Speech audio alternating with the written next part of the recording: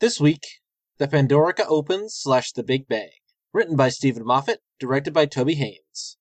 We've got Matt Smith screaming at the sky, we've got the universe being rebooted, and we've got lots and lots of time loops. That's right, we're talking about Stephen Moffat again.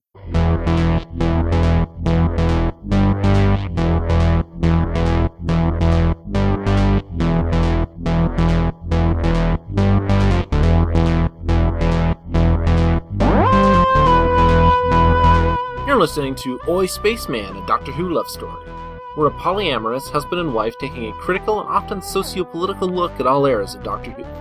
This podcast often contains spoilers, naughty language, and general disregard for most things Stephen Moffat and other adult content.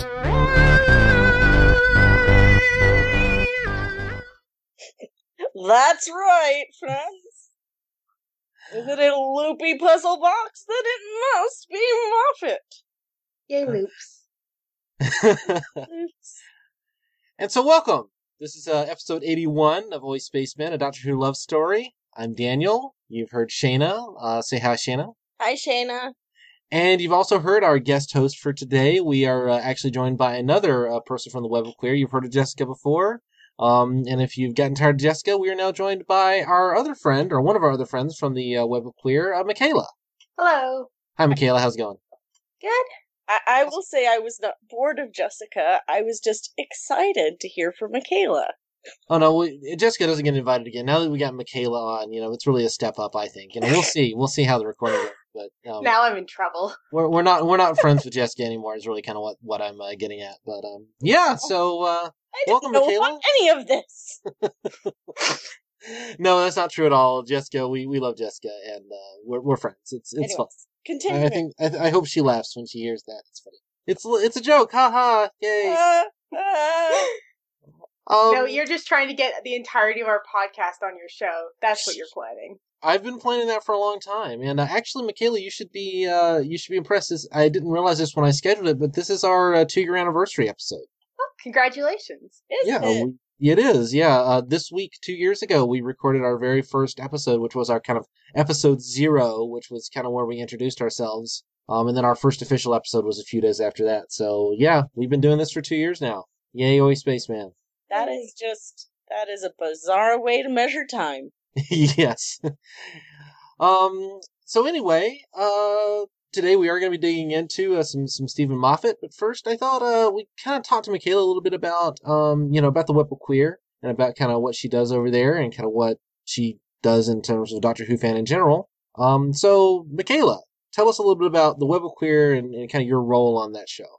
So the Web of Queer is Doctor Who fans from the UK, US, and Canada, and we're all queer in some way. I'm aromantic asexual, and we review new and classic Who. I'm getting a crash course in classic Who because I hadn't really watched it prior to the podcast.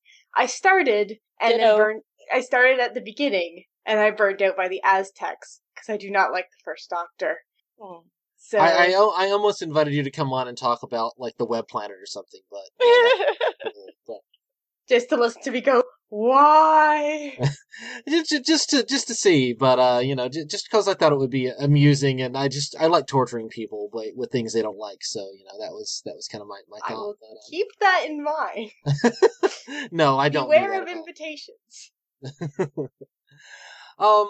So yeah, I've been a fan of the Web of Queer since, literally since the very first episode. I've been listening, and I've always enjoyed, the commentary you guys do, and I always love the way that, particularly you and Jessica kind of give the feminist perspective on everything, when you get to certain issues, and, it's a fun listen, so I would recommend you go check out the Web of Queer. Although if you're listening to the show, I don't watch podcasts or listen to podcasts because I'm a horrible hypocrite. So Michaela, you also just recently got back from Galley, is that right? Yeah. Would you like to tell us a little bit about your experience and kind of what was good, what wasn't good, and kind of because I've never been to Galley, so. So this was my second time going to Galley, and I was on one panel this year, and I saw a couple, but honestly, I barely went to panels this year and barely saw any of the quote-unquote headliner guests.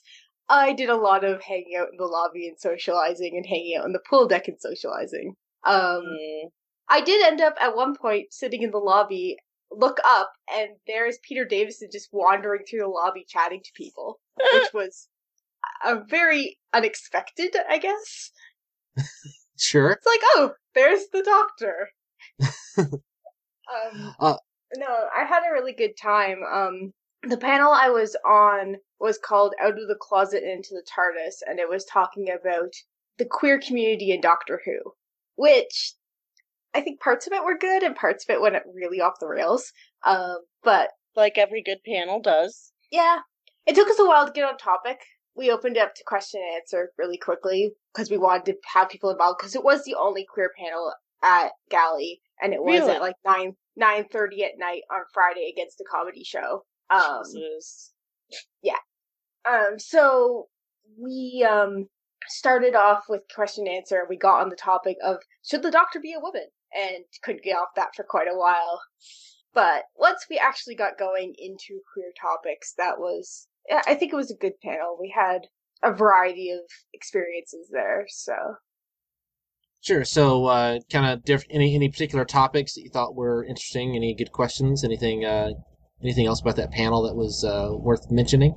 Well, people asked us about the Doctor as asexual, which few people had heard my 2-minute Time Lord guest spot where I ranted about that some, so I got to redo my discussion of that again. Would you like to talk about that here for people who may not have listened to Chip's show, or at least kind of give us your perspective on the Doctor as an asexual character?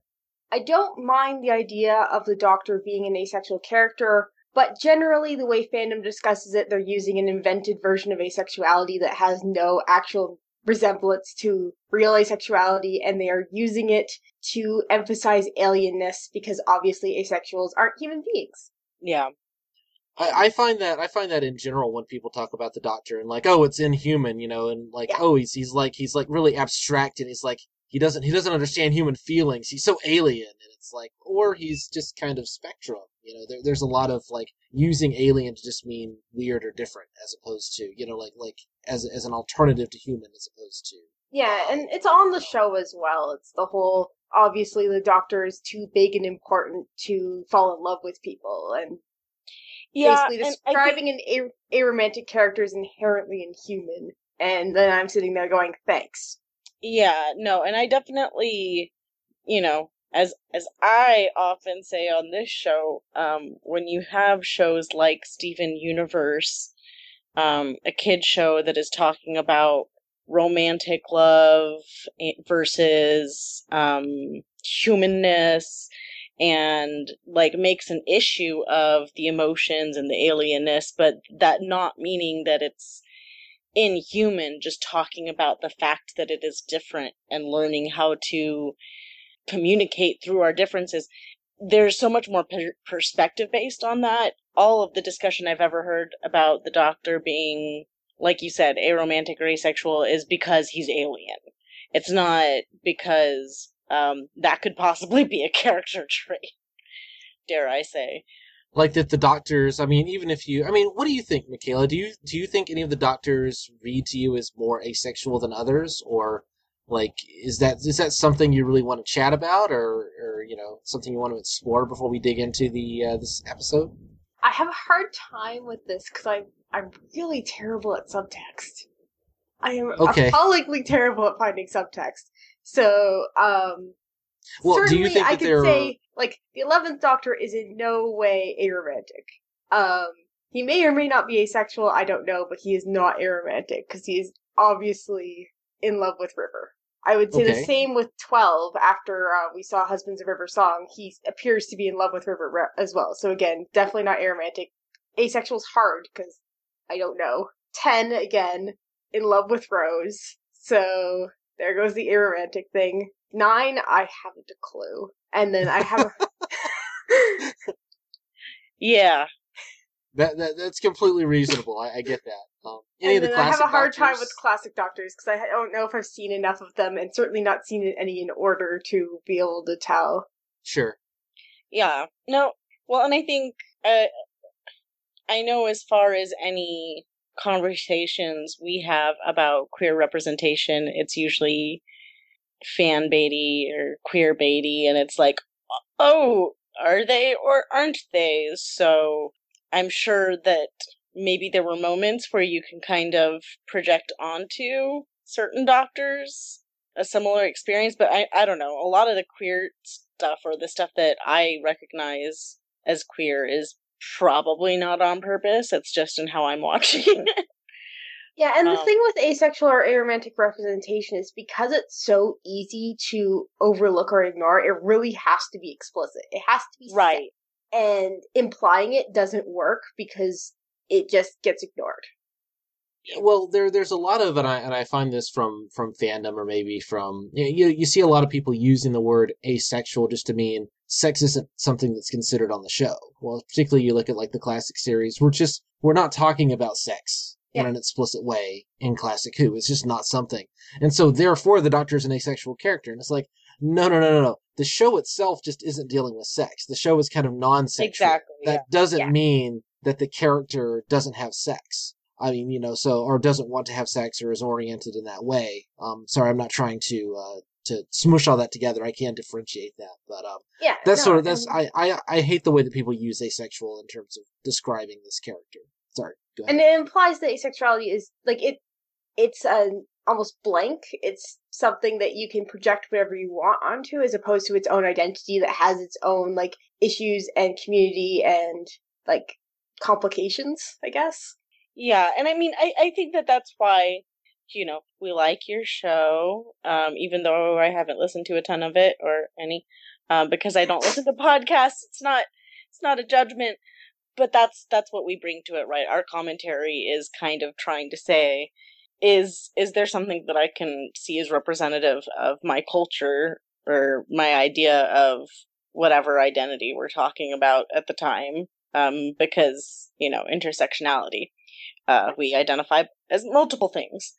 But yeah, no, I would definitely say romance and sexuality tend to need to be a bit more explicit, because so much of our society has taken time to just like make it quiet. You talk about invisible diseases, the quieted voices. So unless you bring it to the forefront and make an issue of it, like with Vastra and Jenny, even though they have some issues their own, but like that is like, yes, we are acknowledging these are both women and they are together. Like you said, you can't really tell who's going to be sexual unless they're sitting there and saying, yes, I'm going to fuck that person. I get where you're coming from. I'm interested to hear what you have to say about these episodes, especially because, okay, before we go further, I actually need to thank Michaela for picking these episodes to watch, because it was just out of context enough that I could remember, oh, right, I did like Amy, and I did like this doctor, and I did like Rory, and I did like River. I just didn't like the writing, and I'm enough removed from it now that like I can have issues with the writing, but I watched these episodes and actually really enjoyed them. So thank you for making me revisit them, because I am already like, wow, okay. My Moffat hate does maybe not extend to this doctor and these characters, and so I'm ready to revisit them, and I'm excited to talk about them. I'm glad you like them. I promise I didn't just pick it because of loops.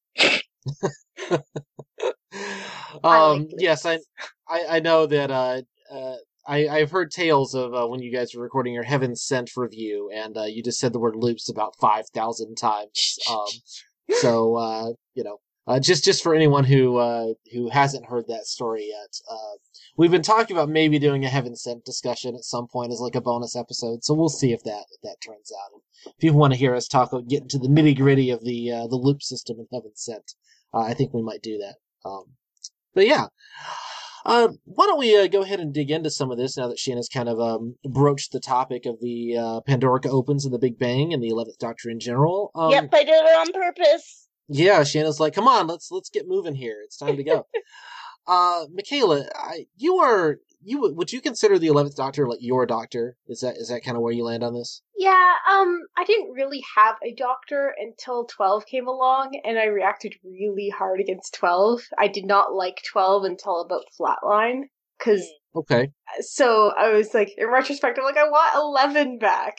So that's kind of why I decided 11 was my doctor, because he was the one I was like, I want him back.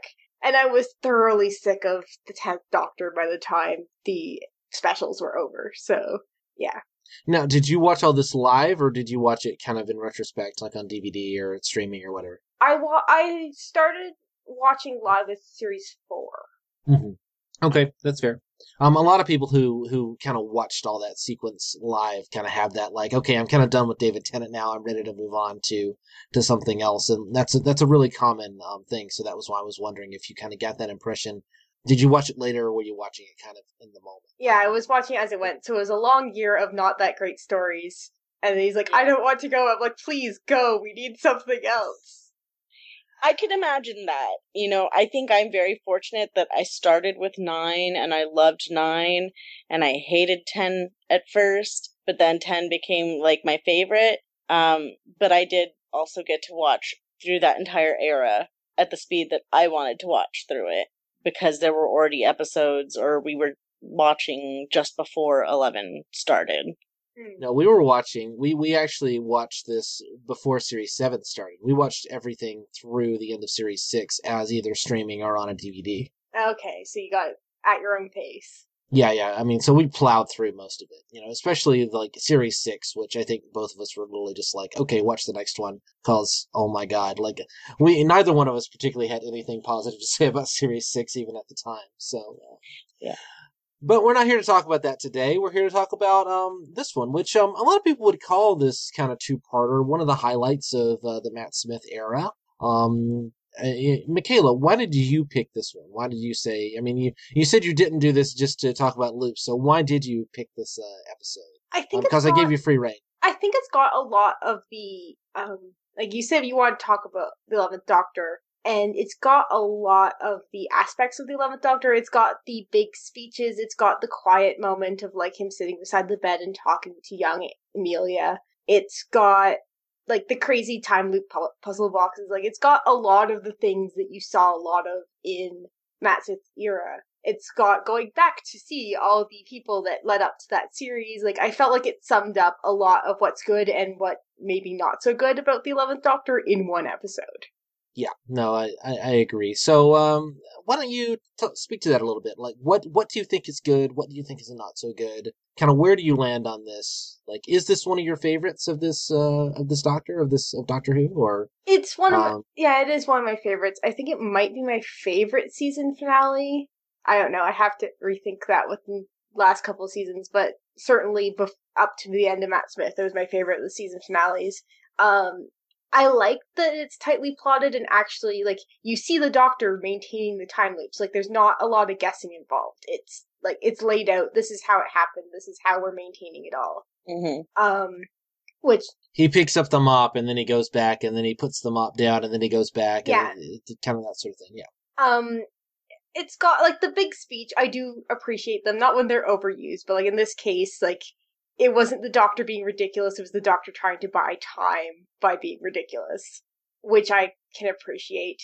And I think, sorry, not to interrupt you, but that's what I do. I interrupt. Go ahead. I think that's what I really liked about rewatching this episode is this is a good loopy one. It does.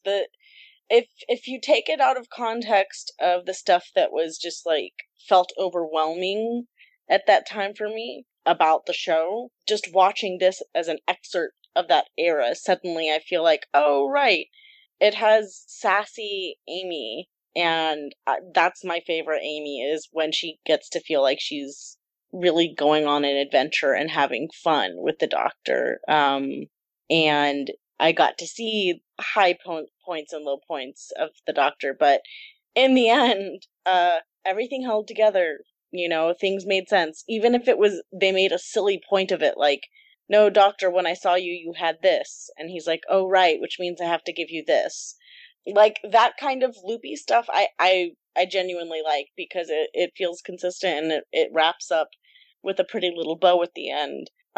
Whether or not it's a happy bow, but yeah, like as a series finale, I liked it watching it this time.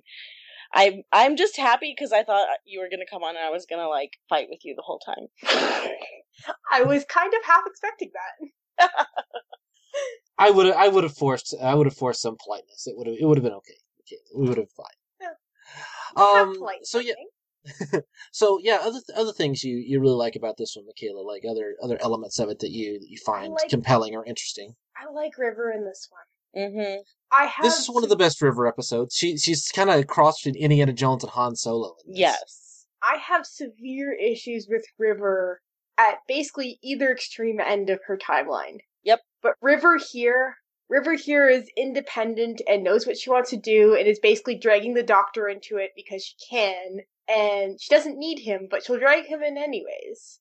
And I wish that we had gotten to see more of this River. And I think people who have heard me bitch about River before, this is what I'm talking about when I say I don't feel like we got to ever really spend good time with her. This is the times that I would have liked to see. Like, she could have had her own side series just with these kinds of adventures, and I would have loved that. So a lot of the reason I get so angry with the River fandom is because I'm like, no, she deserved better than a lot of what she got. But this is definitely a great.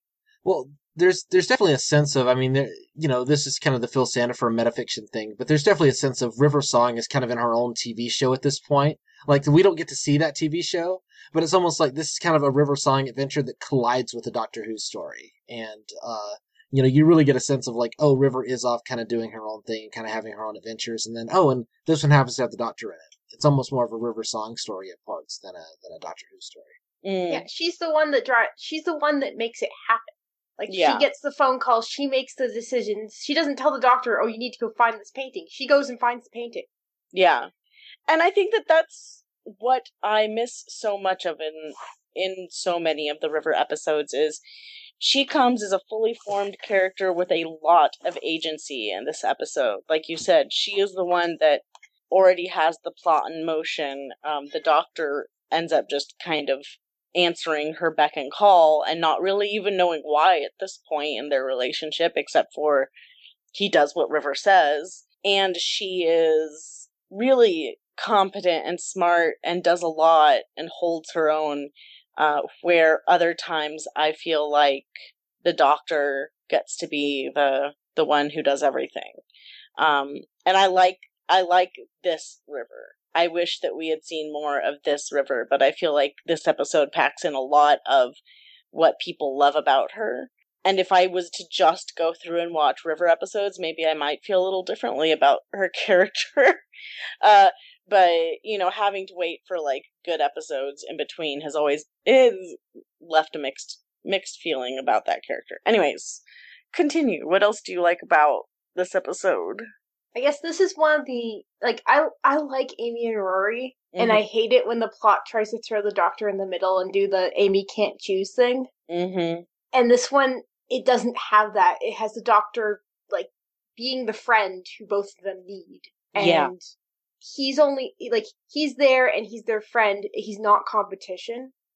But their relationship's important, but I guess, like, I'm the single friend of many couples, and it's not, like, that's a dynamic that can work fine, which you rarely see on TV. You see it in this episode.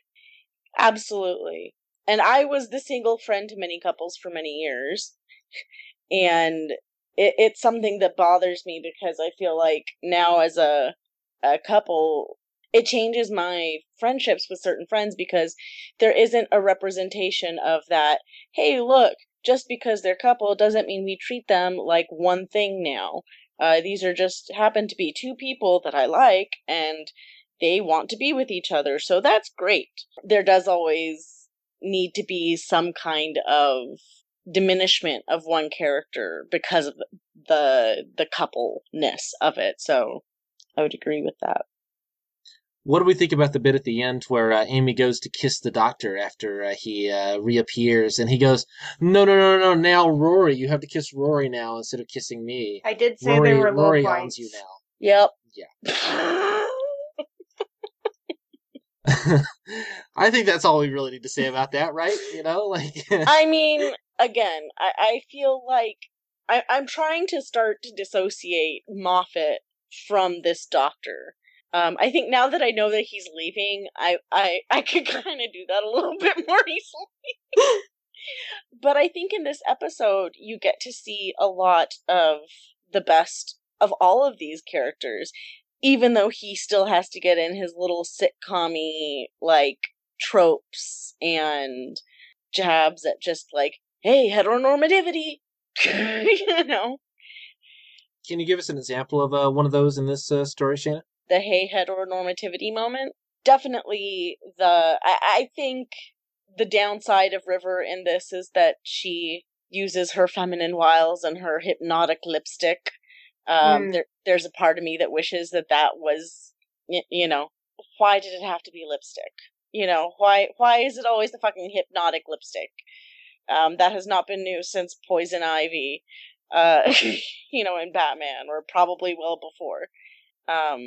Well, that's like one of those femme fatale, like, spy thriller things. I mean, that dates back to at least the 40s, you know, like, in River, kind of a reimagining as a femme fatale, as this sort of, you know, that's kind of how I see River's, like, lipstick choices, is kind of like that kind of trope inversion. No, and I get that, and that's what I'm saying is, like, I think sometimes we get those tropes and it's too spot on for me, like, you know, the moment at the end with the Doctor being like, no, kiss Rory. Have we ever seen a woman affected by River's lipstick? I don't think we have. Yeah.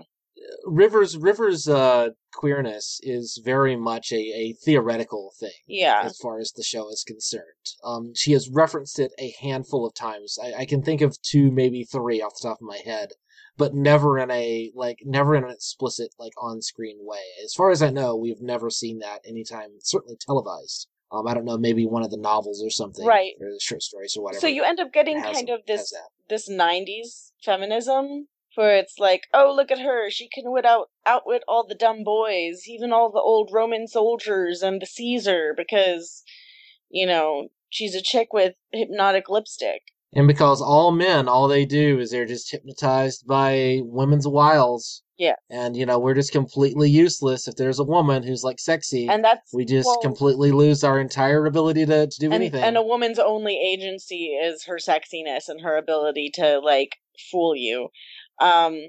It's not as heavy-handed as I'm making it out to sound.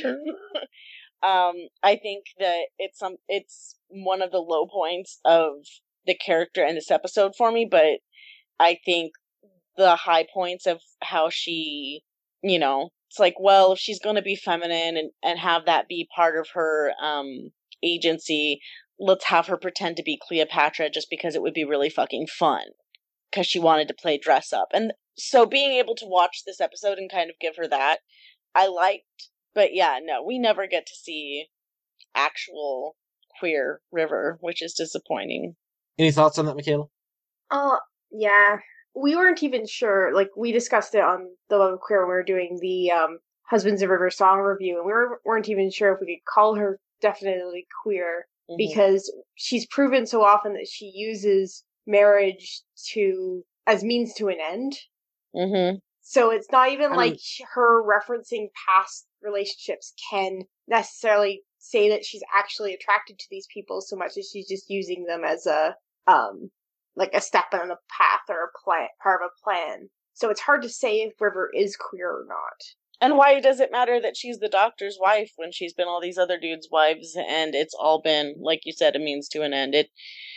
There's a lot about her character that I think ends up subverting what they like to try and allude to.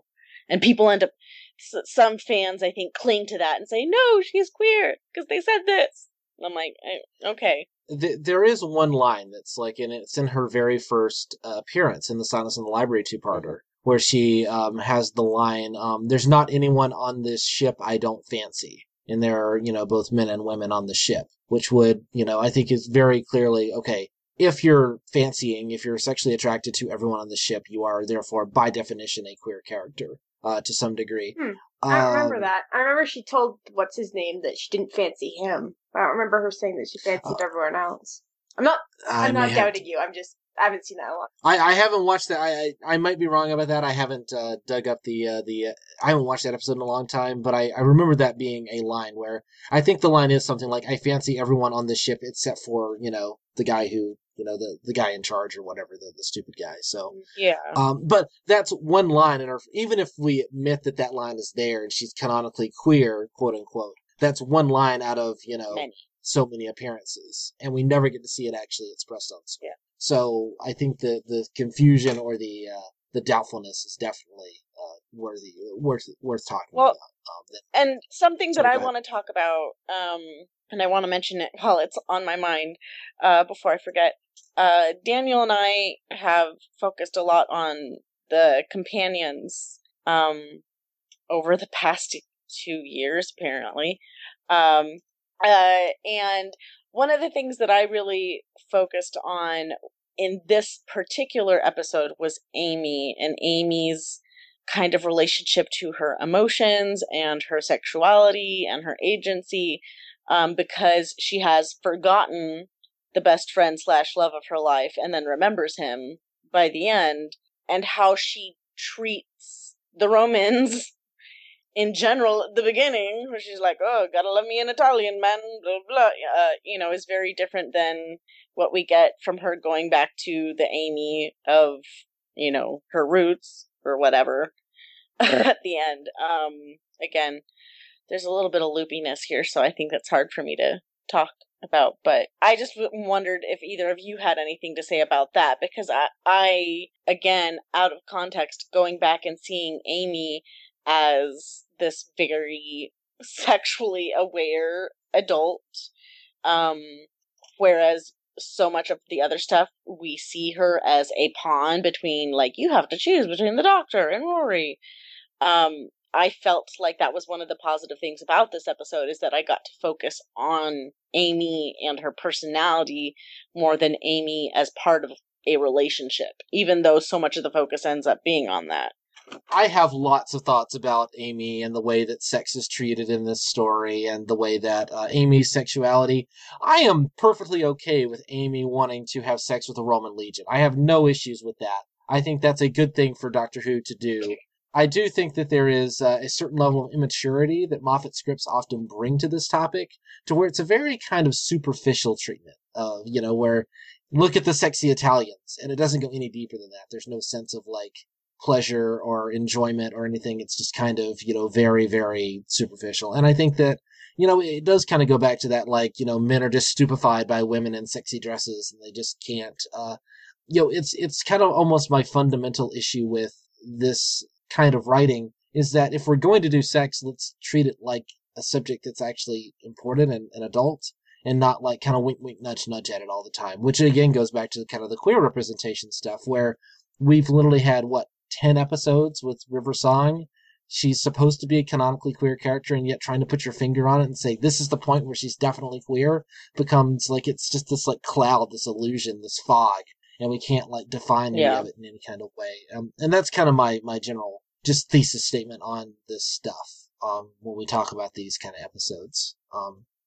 I know this is kind of tough as an asexual person to talk about, because it's kind of like we're just speaking a language you don't get. So I don't want to push you on that if you don't want to talk about it. But it's almost like the 11th Doctor's like almost like what I consider to be a kind of icky girls are icky 12-year-old approach to sex is almost like the thing that I like the least about the 11th Doctor in a lot of ways. And that it's not that he's not portrayed as asexual as far as I read him. He's just portrayed as being very immature, and the kind of immaturity towards mature topics. Well, kind of just bothers me. I think that's the funny thing is in this episode, I think what I was trying to say, maybe I didn't say it well, in this episode, I didn't feel that as much from the Doctor. I felt like any goofiness they had between each other was because they were friends. Yeah, I don't think it's in this episode. I think I'm talking about the 11th Doctor in general. So I'm sorry, I wasn't trying to push it on this. Yeah. Well, not to silence the asexual voice that since Daniel just said, Michaela, you may not have an opinion on this at all, but how do you watch the relationships change in this episode? What do you think of them? I think it's interesting when you think of the implications of rebooting the universe. Because Amy that we have at the beginning of these episodes grew up with most of the people that were important to her vanishing through a crack in the wall to the point where she can't remember them. Mm-hmm. So, like, she's clinging to, like, you can see her as, like, she's clinging to Rory and the Doctor because they stayed. Well, the Doctor kind of stayed. They came back. Mm-hmm. Whereas by the end of the episode, she's now, like, somehow grown up with a mom and dad, even though she didn't. I'm very confused. But she now, like, those people are still there. Right. So you can almost see her, like, she's not gone through all the... See, it's hard, because it doesn't really show you how much she does and doesn't remember of growing up with the crack in her wall. But if she's now grown up with her parents and without people just vanishing from her life through a crack in her wall, that would set her up to probably be less damaged. Yeah. But apparently she's still gone to psychiatrists and all that kind of stuff. Like, there's a reference Yeah. to all the psychiatrists she saw as a child and all that sort of thing. This to me is kind of one of those other, just kind of like, there are fundamental gaps in our understanding of the characters at this point, which kind of distances me from them. We don't even have to limit it to Amy. Like, we never really get a good answer about, like, how much Rory remembers about spending 2,000 years guarding a box, you know? I think there's a line of dialogue in the Day of the Moon two-parter where he says, I can kind of remember if I open a door or something, to that effect. And to me, like, I don't want to get off of Amy, but I mean, to me, it's like, Rory's supposed to have spent literally 1,800 years, like, immersed in society. Even if he stood next to a box for 2,000 years, like, he didn't learn any languages. He doesn't have any, like, context. He doesn't have any, like, he got nothing out of this experience except I stood next to a box. I mean, you would think it would inform his character, and you would think that, like, suddenly Amy having a family again would inform her character. And yet, I don't know, do you think that there's kind of a discontinuity between the Series 5 and the Series 6 and 7, Amy and Rory, Michaela?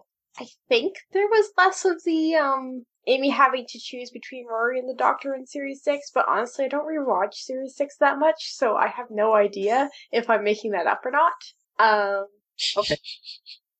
That's a fair answer. I understand.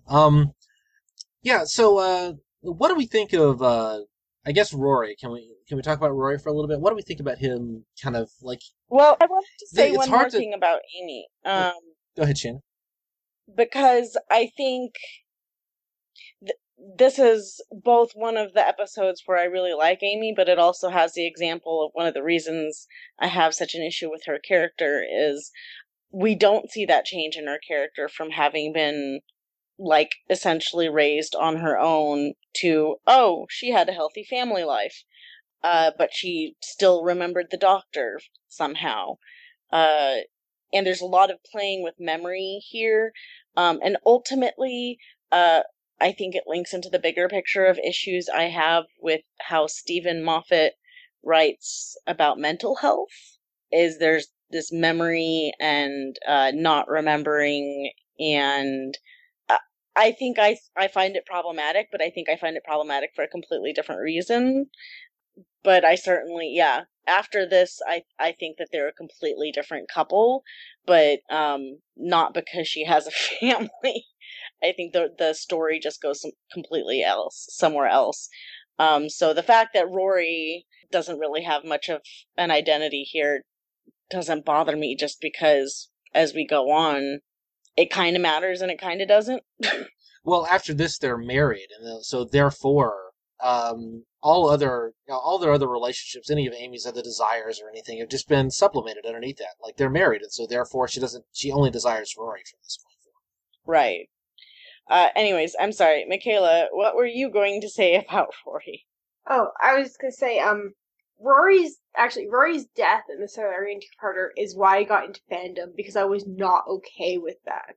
And I wanted to find out if other people were not okay with that, which is why I ended up on, of all places, Ravelry, which is a knitting website forum, talking about Doctor Who. So when you say you were not okay with the Rory's death at the end of the Solarian, or death, Yes. in quotes... Well, I didn't know it at the was end of the Solarian temporary at the two-part. time. Oh no, sure, certainly. I mean, could you talk to that just a little bit?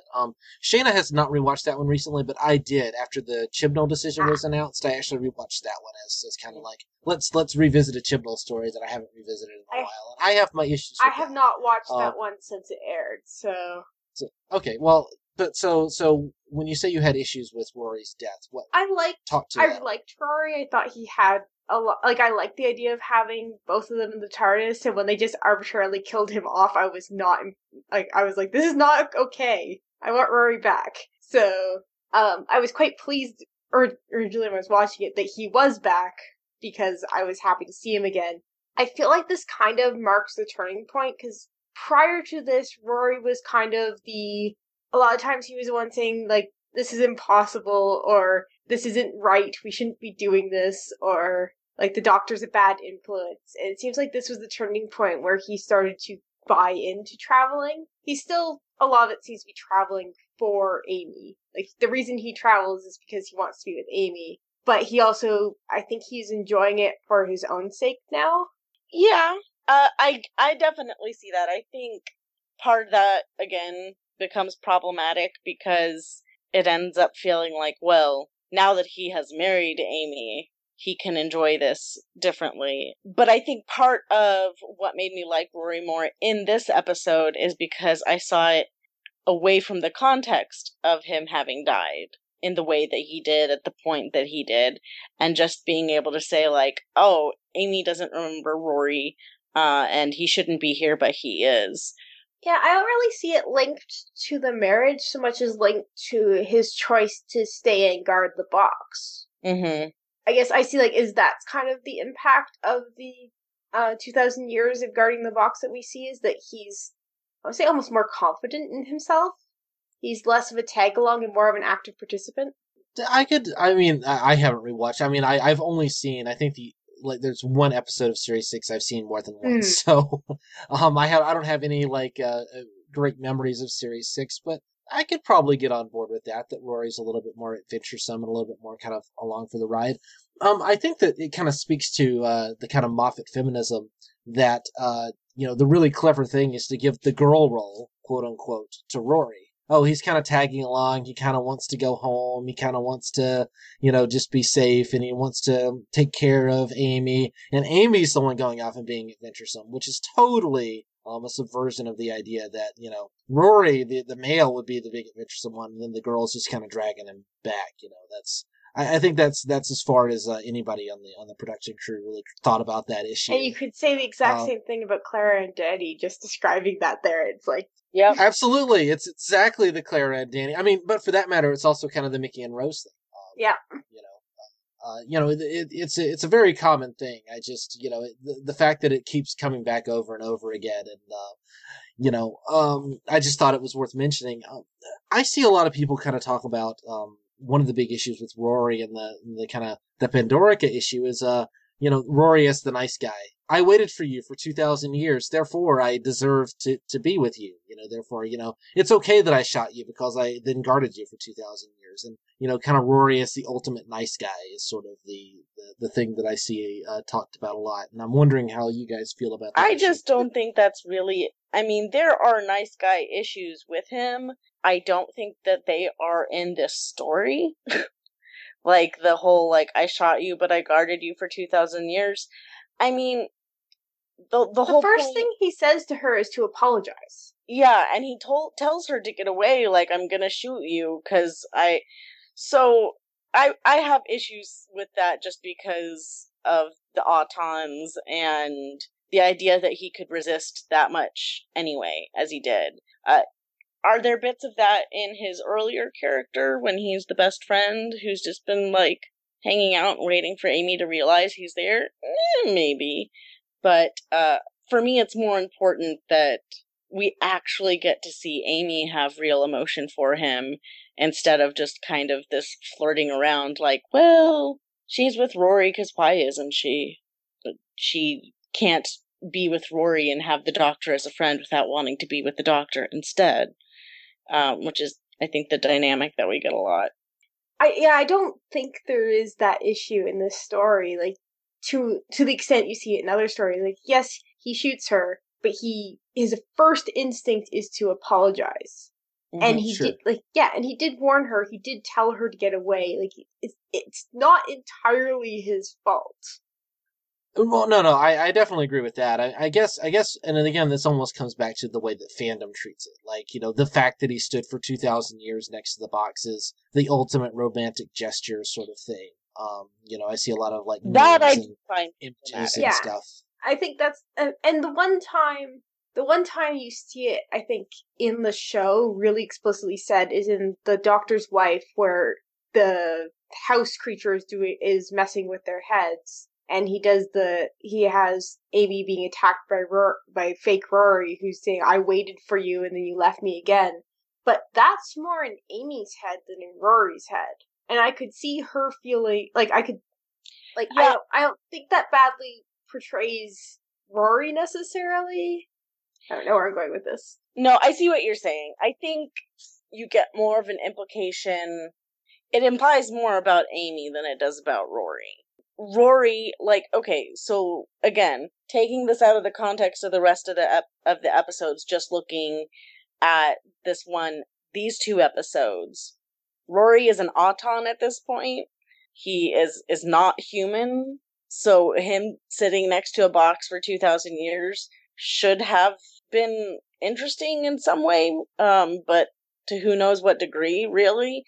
The fact that gets kind of unwritten by the rest of the episode, maybe that's why it doesn't really affect his character. And like you said, it's kind of, he says it's there if he really searches for it, but it's not really part of who he is. But I think instead we get this, I instead end up focusing on Amy and feeling like this is the first time that I feel we understand Amy actually does love Rory. And I don't even care what kind of love. I think so much of what their interaction before it has been really immature. I don't know. I feel like I'm rambling now. They are like, what, 21? Yeah, they're young. Well, Rory's a nurse, so he's got to be at least, in his mid-20s, right? Like, you can't be a nurse and be 21. Well, Amy's 21 because she was 7. And then there was 14 years. Okay, that makes sense. I neither agree nor disagree with that. I don't remember the details enough to keep that in mind. But if Rory's a nurse, you would think he has to be at least a couple of years older not than that. necessarily if he's doing, just his beginning work. And I think that's part of the issue of me being able to say, I like these characters. I like a lot of what we get to see of these characters in this situation, in this episode. But every time I say that, I have to take it out of context of trying to keep the whole story together, because as a whole story, there's lots of holes in it. And I don't really understand how this Amy and Rory make it into the next season. That version of Amy and Rory feels very different to me. But as childhood best friends who grew up, and she always had an imaginary friend who ends up being real, that was the core of the story that I actually liked of these characters, and I feel that it's in this more for me. I don't know why. Maybe because we get to see young Amy so much. Yeah, and you can see, I could see that young Amy fighting all the psychiatrists that her imaginary friend is real. Yeah. She's got that stubbornness. She's willing to go and hide in the museum because some note told her to. Yeah. And this is the character. I think this is where we get to see Amy with her most agency in a weird way, is when she is young. And, she's going to all these psychiatrists and she refuses to say that she doesn't believe.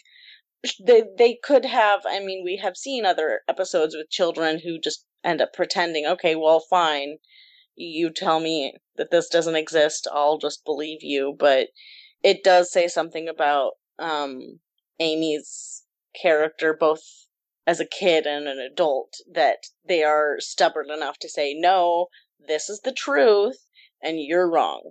You can tell me all day that I'm wrong, but I will tell you I am right. I think that one of the things that I kind of run back to here, I want to talk about the Pandorica a bit. And we're going to talk about loops now, Loops. Michaela. So yeah, there is a certain cause and effect loop here. There is a kind of a paradox here because it's explicitly stated that this whole situation, the Roman era, the Stonehenge, the Pandorica is Pandora's box, and that all comes from Amy's memories. That all comes from that have been influenced by the crack or whatever. Like it's kind of vague about exactly how this all happened, but the crack invaded, like kind of permeated Amy's mind, and then they kind of pulled all these images out of her mind, and the Pandorica is created because of this.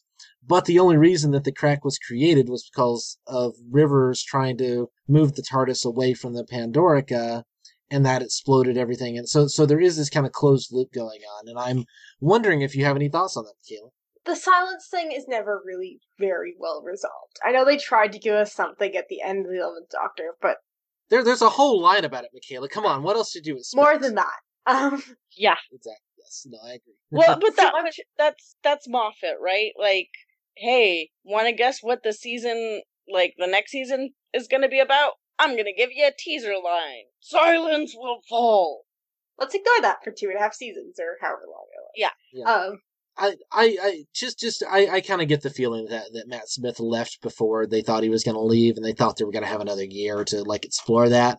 That's sort of my like headcanon for like why that's just literally a line thrown out in the middle of an episode. But I'm distracting everybody from the question I actually asked. So please, Michaela, continue. I just wanted to throw that in. So, like, we've kind of got this somehow force that's dragging the TARDIS to that date. So I'm kind of willing to, like, ignore that and say, okay, that was always going to happen, and this is just kind of how it, like, at some point that was going to happen, because they had to go to that date eventually because Amy and Rory were getting married.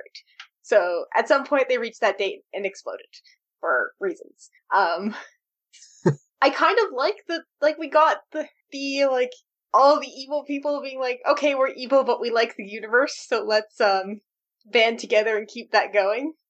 Yeah, no, that's definitely an interesting thing. One of the things about the Pandorica is that the Doctor approaches it as this like mythical thing, and like myths and legends and fairy tales and memories and all that kind of stuff definitely play a big part of this. Really, the Matt Smith era in general, but particularly the story is kind of all about like the Pandorica is this myth, Well, and like what he describes what's inside. One day it drops out of the sky and like destroys their world. How is that not the Doctor? Well, I mean, that's exactly how that's how the Daleks would imagine the Doctor. The Doctor is this terrifying figure for them, But even or just, the like, Santarans, or the Cybermen, or the innocent people. If the Doctor picks their world as a battleground, like, go all the way back to like the Human Nature and Family of Blood, where the Doctor's hiding in this place and all these people die because the Doctor showed up.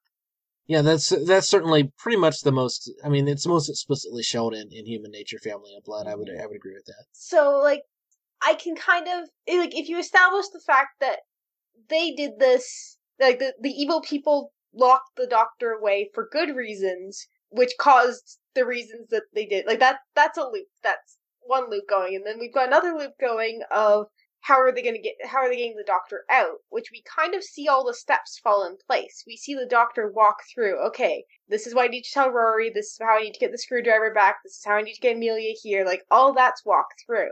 So, like, I very much like that loop, because you see all the steps. You don't have to make any of the steps up.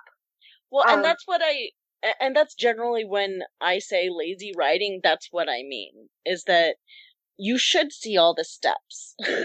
It should be, you should get a reward. The writing should reward you by following and paying attention. You shouldn't have to fill in a bunch of steps for things to make sense. I was trying to figure out how erasing works, because people keep on getting erased from time. And the only explanation I came up with was that even when people are erased, the stuff they did has to stay. They are erased from memory, but their effects of their actions have to remain. Otherwise, this wouldn't work at all, because all the evil people were erased, and then the Doctor's still in the Pandorica. Rory's erased, but we still have the ring, and all the things that meant that Amy was in the TARDIS at that time. Yeah.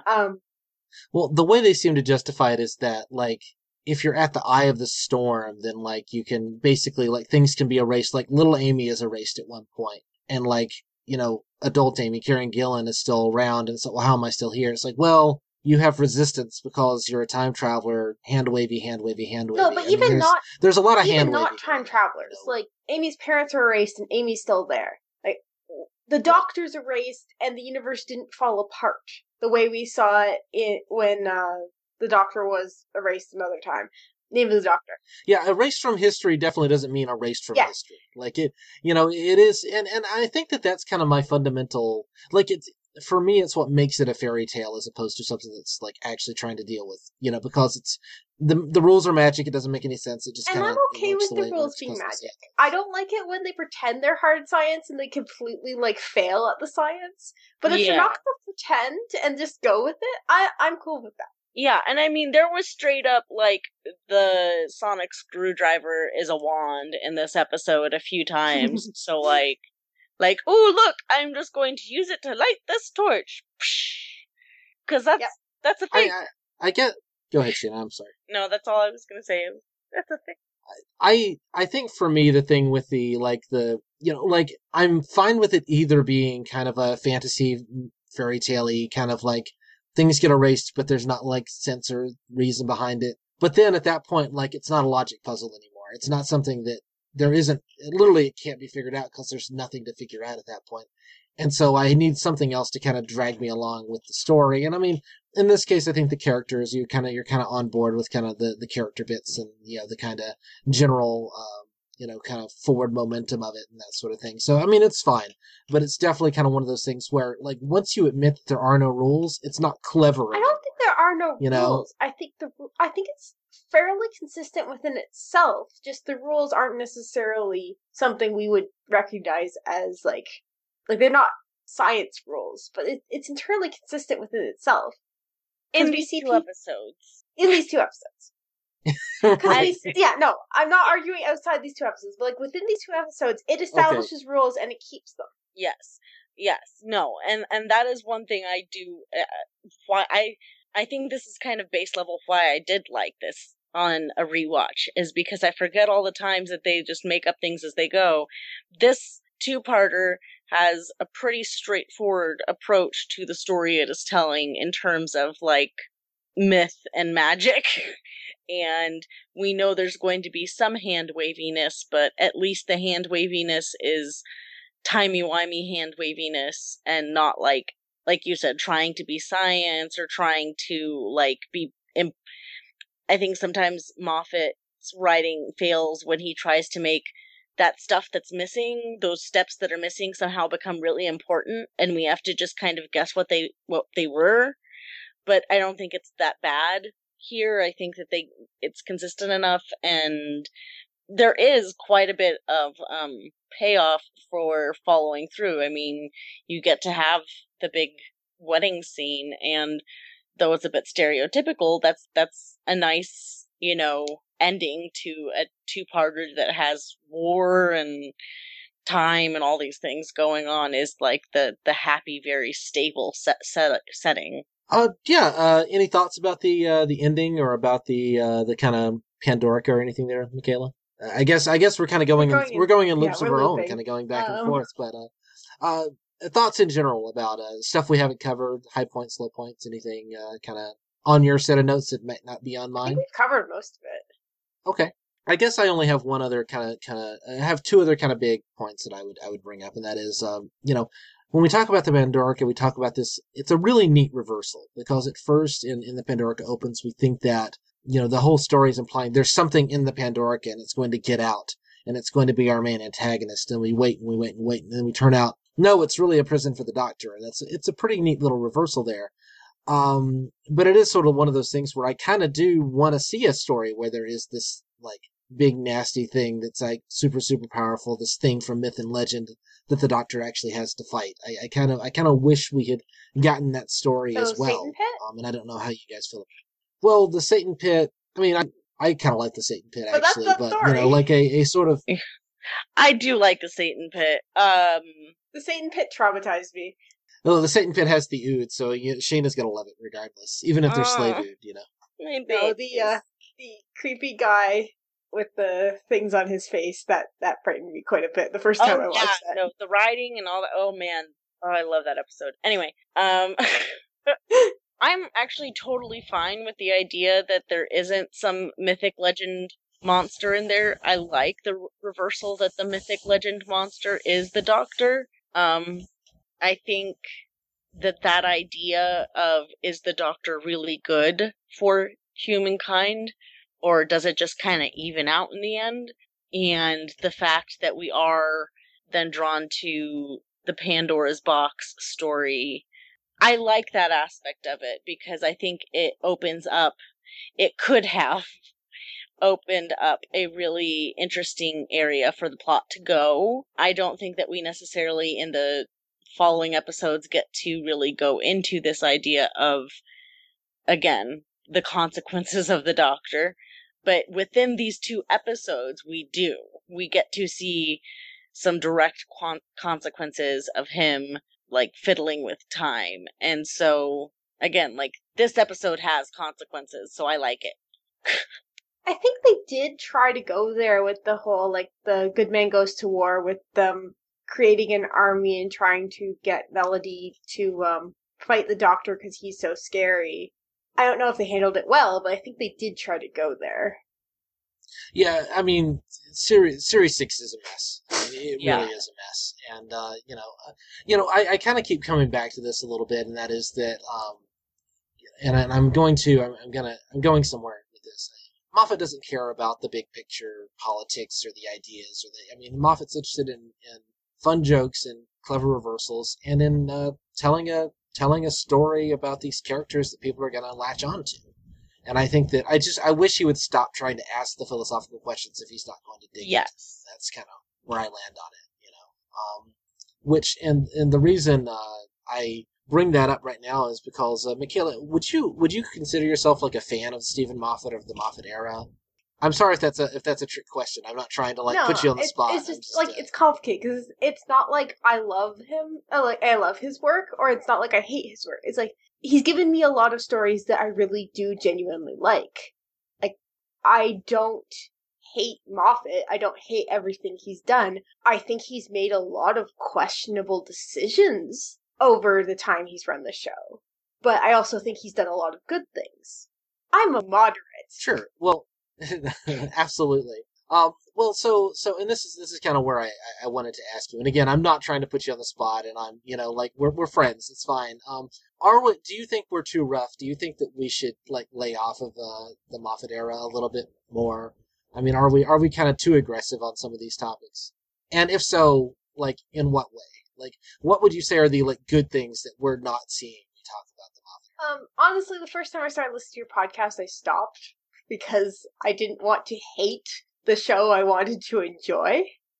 And then I picked it up again. That's fair. And I just needed to know, I don't think anything what you're saying is wrong. I just have to be in the right mindset to listen to it without ending up just walking away from the whole thing in disgust.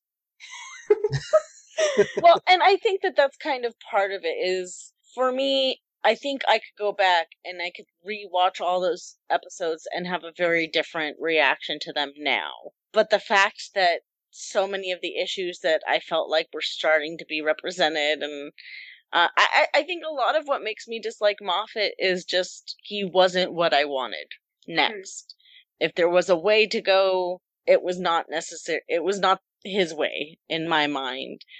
I think I recognize a lot more of the faults of the RTDG era, but I can also now, at this point, kind of say, this wasn't my favorite, but oh, it got so much worse. And, this is fun. This episode, this 2-parter was fun, and maybe if I go back and I watch through some of it again, I will be able to cling to, oh, well, no, this is a fun episode, and this is fun. Because, I've been able to do that with Capaldi, to be able to focus more on, I like this episode over this episode, and I think I understand why people say we're too hard on Moffat, but I also think I understand, why someone could say that we're not hard on him enough. Oh, I hold back, honestly. I really do. It's a question of, why are you watching at that moment? And for me, when I was first watching these episodes, I really wanted to get something else out of them. And now I'm not expecting that. I'm expecting more for entertainment, and I'm not, like, looking for the depth. So when I get the depth, it's a happy surprise. Yeah, and don't get me wrong, there's some things he's done, but I am very unhappy with. Absolutely, yeah, no, I get that. Come on, Michaela, give us a rant. You haven't gotten a rant from me. You really want to rant? If you want to give one, if not, that's fine. I mean, it's up to you. I was just I was hoping to get you revved up and give us a nice angry rant that you couldn't do on the web queer, Well, I do tend to get angry on the web of queer. Lately I'm you good at do. getting I've noticed angry. that. Yeah. Like, it wasn't his episode, but he was co-written on it. Like, the Zygon 2 part of this series, I was very, very angry at. Especially the speech at the end, which I've seen a lot of fandom be so happy about. I can't stand that speech, because I identify a lot with the Zygons, with the wanting to be recognized for yourself, wanting to not have to be in the closet. And then the whole doctor saying that we should go back to status quo and not make people uncomfortable. Yeah. My reaction of when we reviewed the episode was basically, so should we shut our podcast down then and go home? Because clearly the doctor would not appreciate us trying to, like, push for better representation and better, like, just better representation in general, because that would make people uncomfortable, and we shouldn't rock the boat. Those scary. I think that I think in a lot of interviews, Moffat very much does kind of get, well, why don't you just sit down and shut up then if you don't like, what I'm doing on these issues. I do get that impression from some of his interviews. So, yes, I think he does say that. And he's actually, Moffat, he said in an interview once, I think it was specifically talking about Sherlock, but it applies, that Sherlock isn't asexual because that would be boring.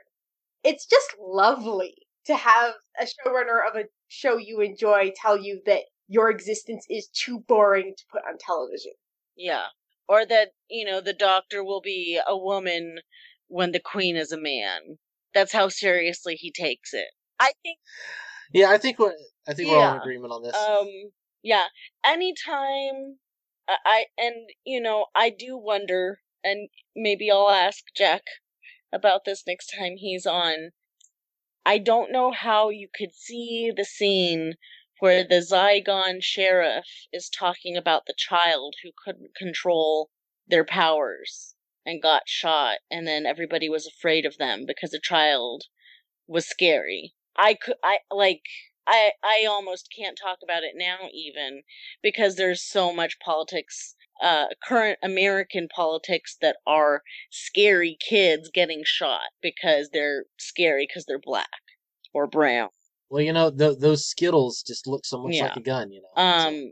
I don't know if it's quite as resonant in the UK, but yeah, thankfully, this two-parter did not do anything that made me quite as upset as that.